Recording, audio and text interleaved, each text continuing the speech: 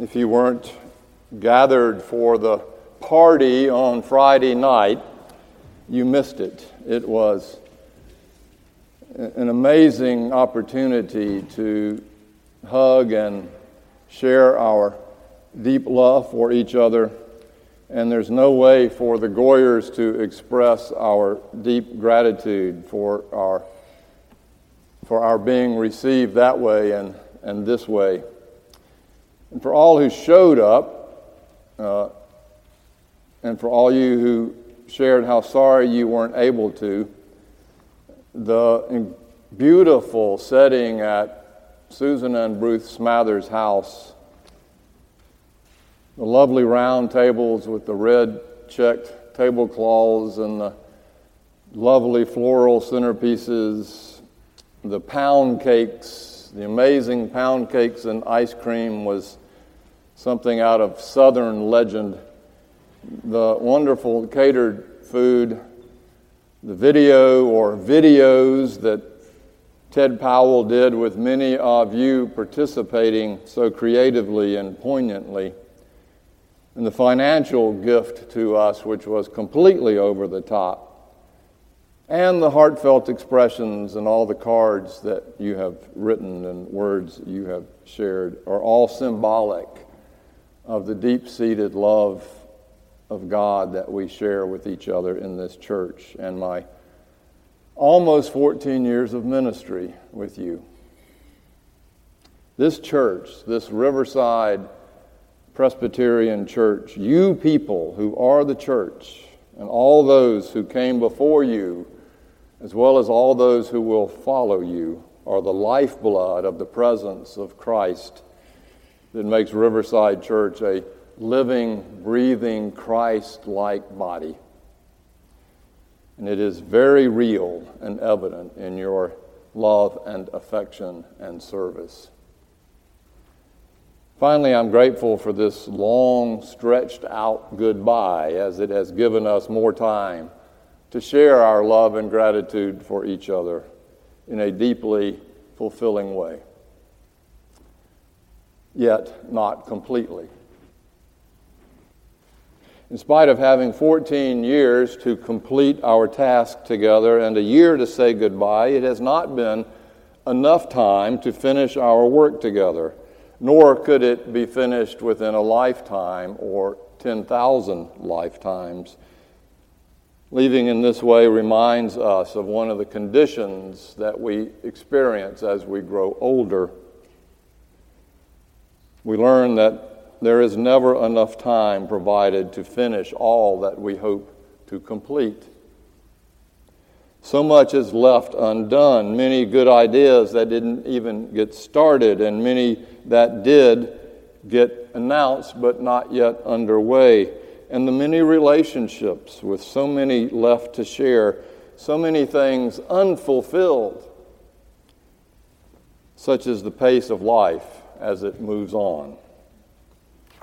And we grieve a little each day for all of that which is left uncompleted. And we live in the tension between our aspiration and our hopes and our imagination and creativity and the reality of the absolute limitations, both on the inside of us and the outside. Even Jesus faced this existential crisis, the reality of incompletion with the imagination of fulfillment. And this morning's passage reveals it. It comes from the lectionary text for Ascension Day, which was set by Luke's gospel, really, in this story in the book of Acts, and is a liturgical celebration culminating in Jesus' life and his death and his resurrection 40 days after Easter, which just simply means it's code word for a long time. As the Apostles' Creed confesses, he ascended into heaven and sitteth on the right hand of God the Father Almighty. The usual take on this passage is that it gives us the assurance that Jesus has fulfilled his life's mission and that he has now ascended into heaven to be with God the Father Now the Son mediating for us, between us and apparently a mean, nasty God. We need this mediator, which I think is not the intent. And now, after Jesus has left us, he's left us with the Holy Spirit, the way to connect to God and Jesus and each other. But I think it's a little more complicated than that. As I said, when he ascended, he left much unfinished. Hear the text. It comes from the Message, Acts, verses 1 from chapter 1. Dear Theophilus, that is, lover of God, in the first volume of this book, Luke, I wrote on everything that Jesus began to do and teach until the day he said goodbye to the apostles, the ones he had chosen through the Holy Spirit, and was taken up to heaven. After his death, you remember, he presented himself alive to them in many different settings over a period of 40 days. In face-to-face meetings, he talked to them about things concerning the kingdom of God. As they met and ate meals together, he told them that they were on no account to leave Jerusalem, but must wait for the Father that has been promised. As the Father promised, you have heard it from me. John baptized in water, and you will be baptized in the Holy Spirit. And soon, when they were together for the last time, they asked, Master, are you going to restore the kingdom of Israel now? Is this the time? He told them, you don't get to know the time. Timing is God's business. What you'll get is the Holy Spirit. And when the Holy Spirit comes on you, you will be able to be my witnesses in Jerusalem and all over Judea and Samaria, even to the ends of the world. These were his last words. As they watched, he was taken up and disappeared in a cloud, and they stood there staring up at an empty sky, when suddenly 2 men appeared in white robes, and they said, You Galileans, why do you just stand here looking up at an empty sky? This very Jesus who was taken up from you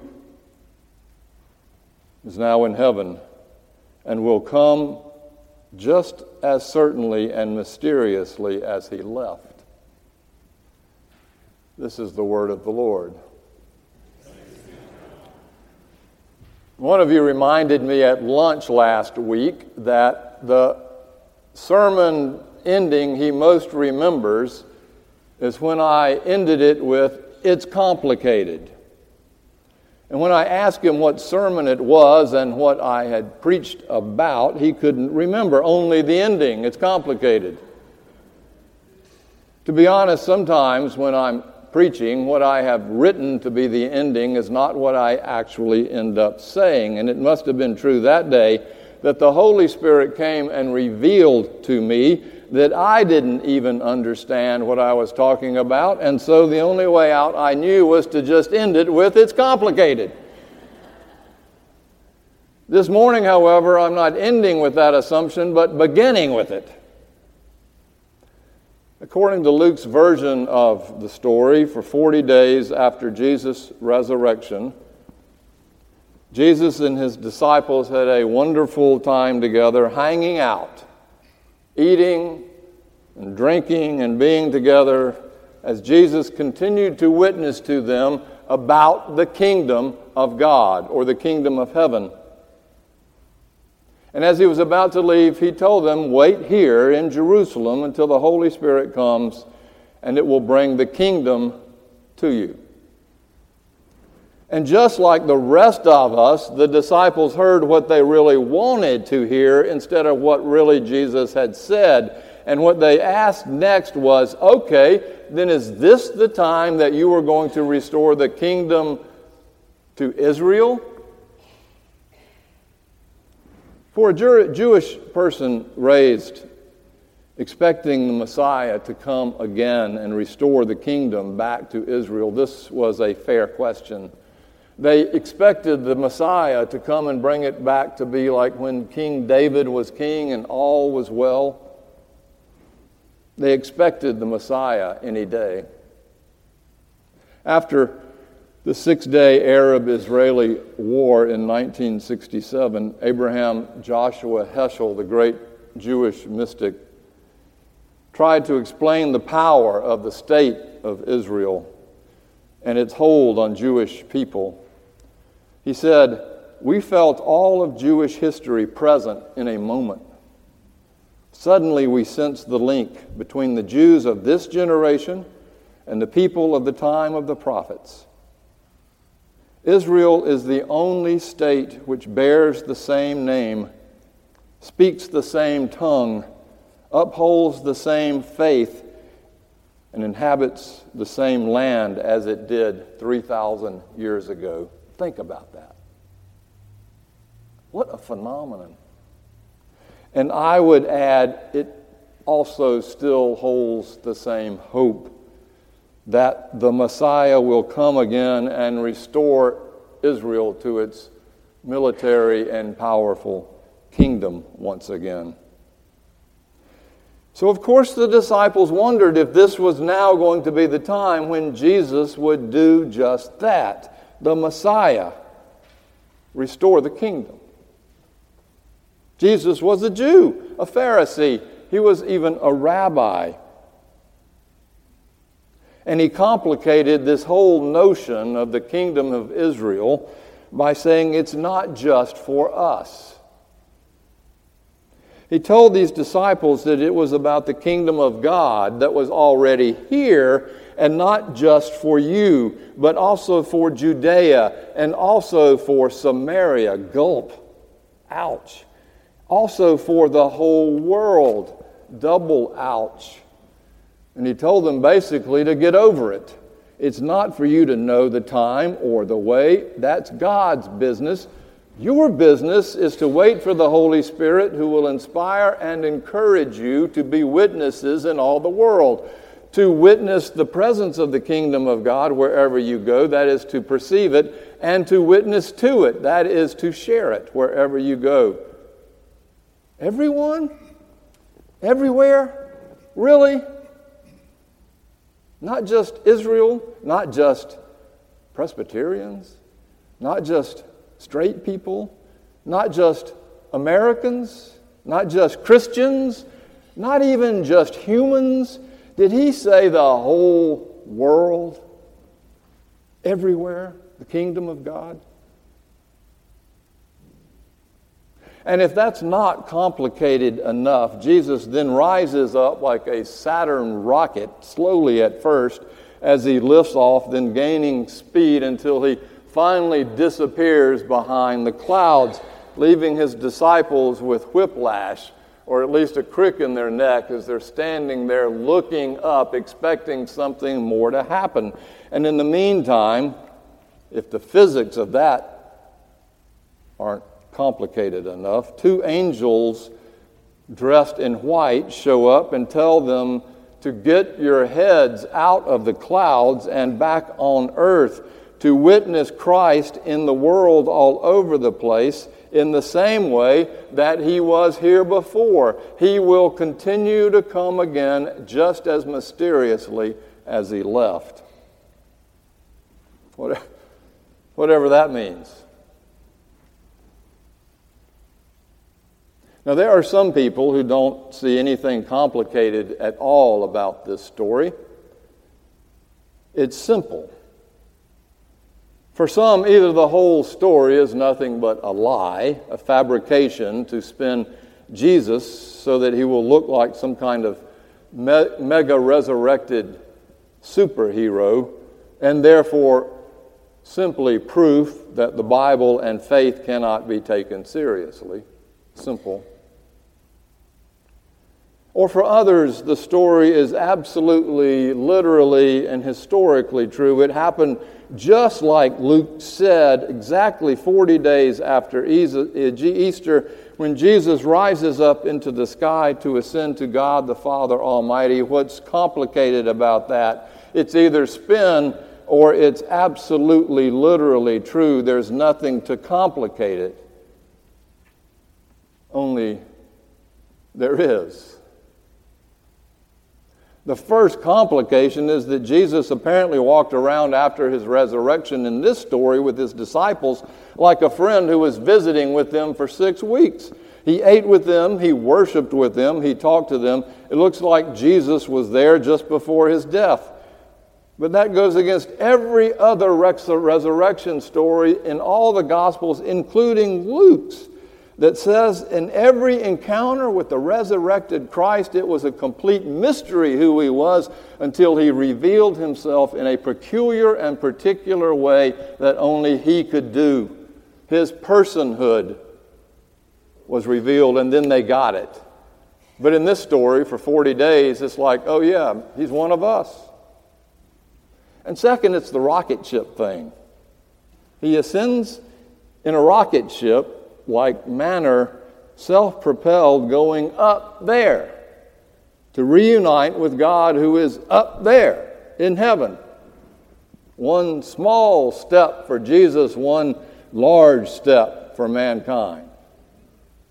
Trouble is, God is not up there.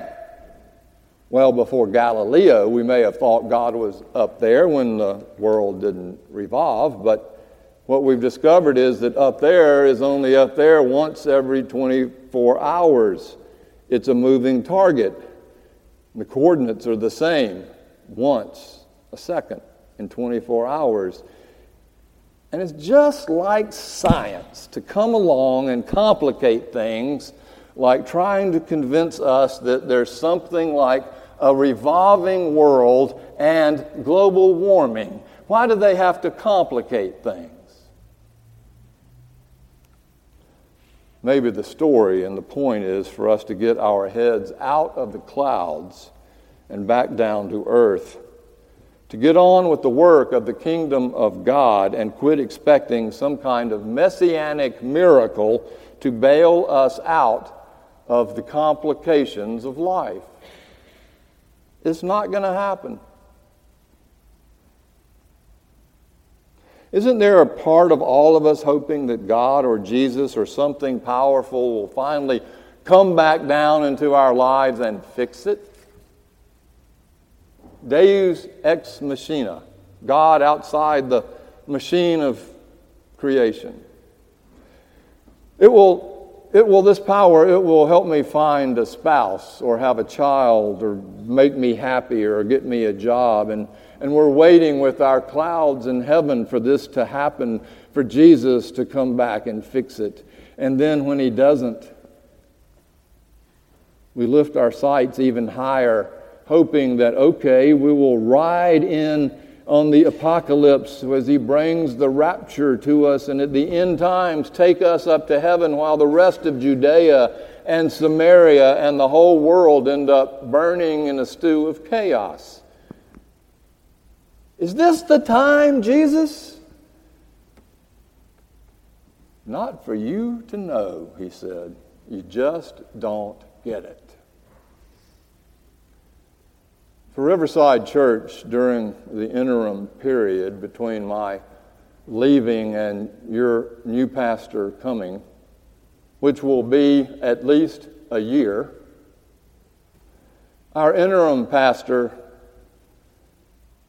and the period of this interim pastor is meant to get your heads out of the sky and back down to earth in order to get busy with the unfinished work. So that when your new pastor is found through the work of the Holy Spirit, you will not expect the Messiah. Be patient. Give yourselves several years to fall in love with each other. It took us almost 5 to even begin that work. Give it time. Relationships are complicated. This is the way real love works. Real love, kingdom of God love. Jesus, in the middle of it, love, mysteriously but never in a way that keeps us from the pain and suffering or the joy and celebration of human life. Love and justice and life and death and hopes and dreams are complicated. When hospital chaplains work with patients who have been given a terminal diagnosis, they try to instill in them, if they don't have it, a sense of hope. First, a sense of hope that there will be a cure. Hope that.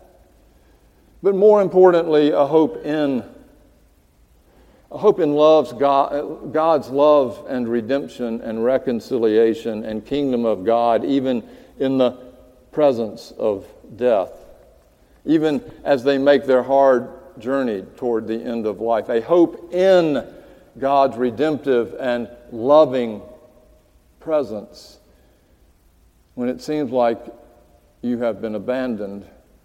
Even a hope in the fact that God is our God in life or in death, whether we are made whole or not, there is no cure or not. In the end, we are healed. Hope in more than hope that. Hope in. And as complicated as it sounds, it's really pretty simple from God's perspective.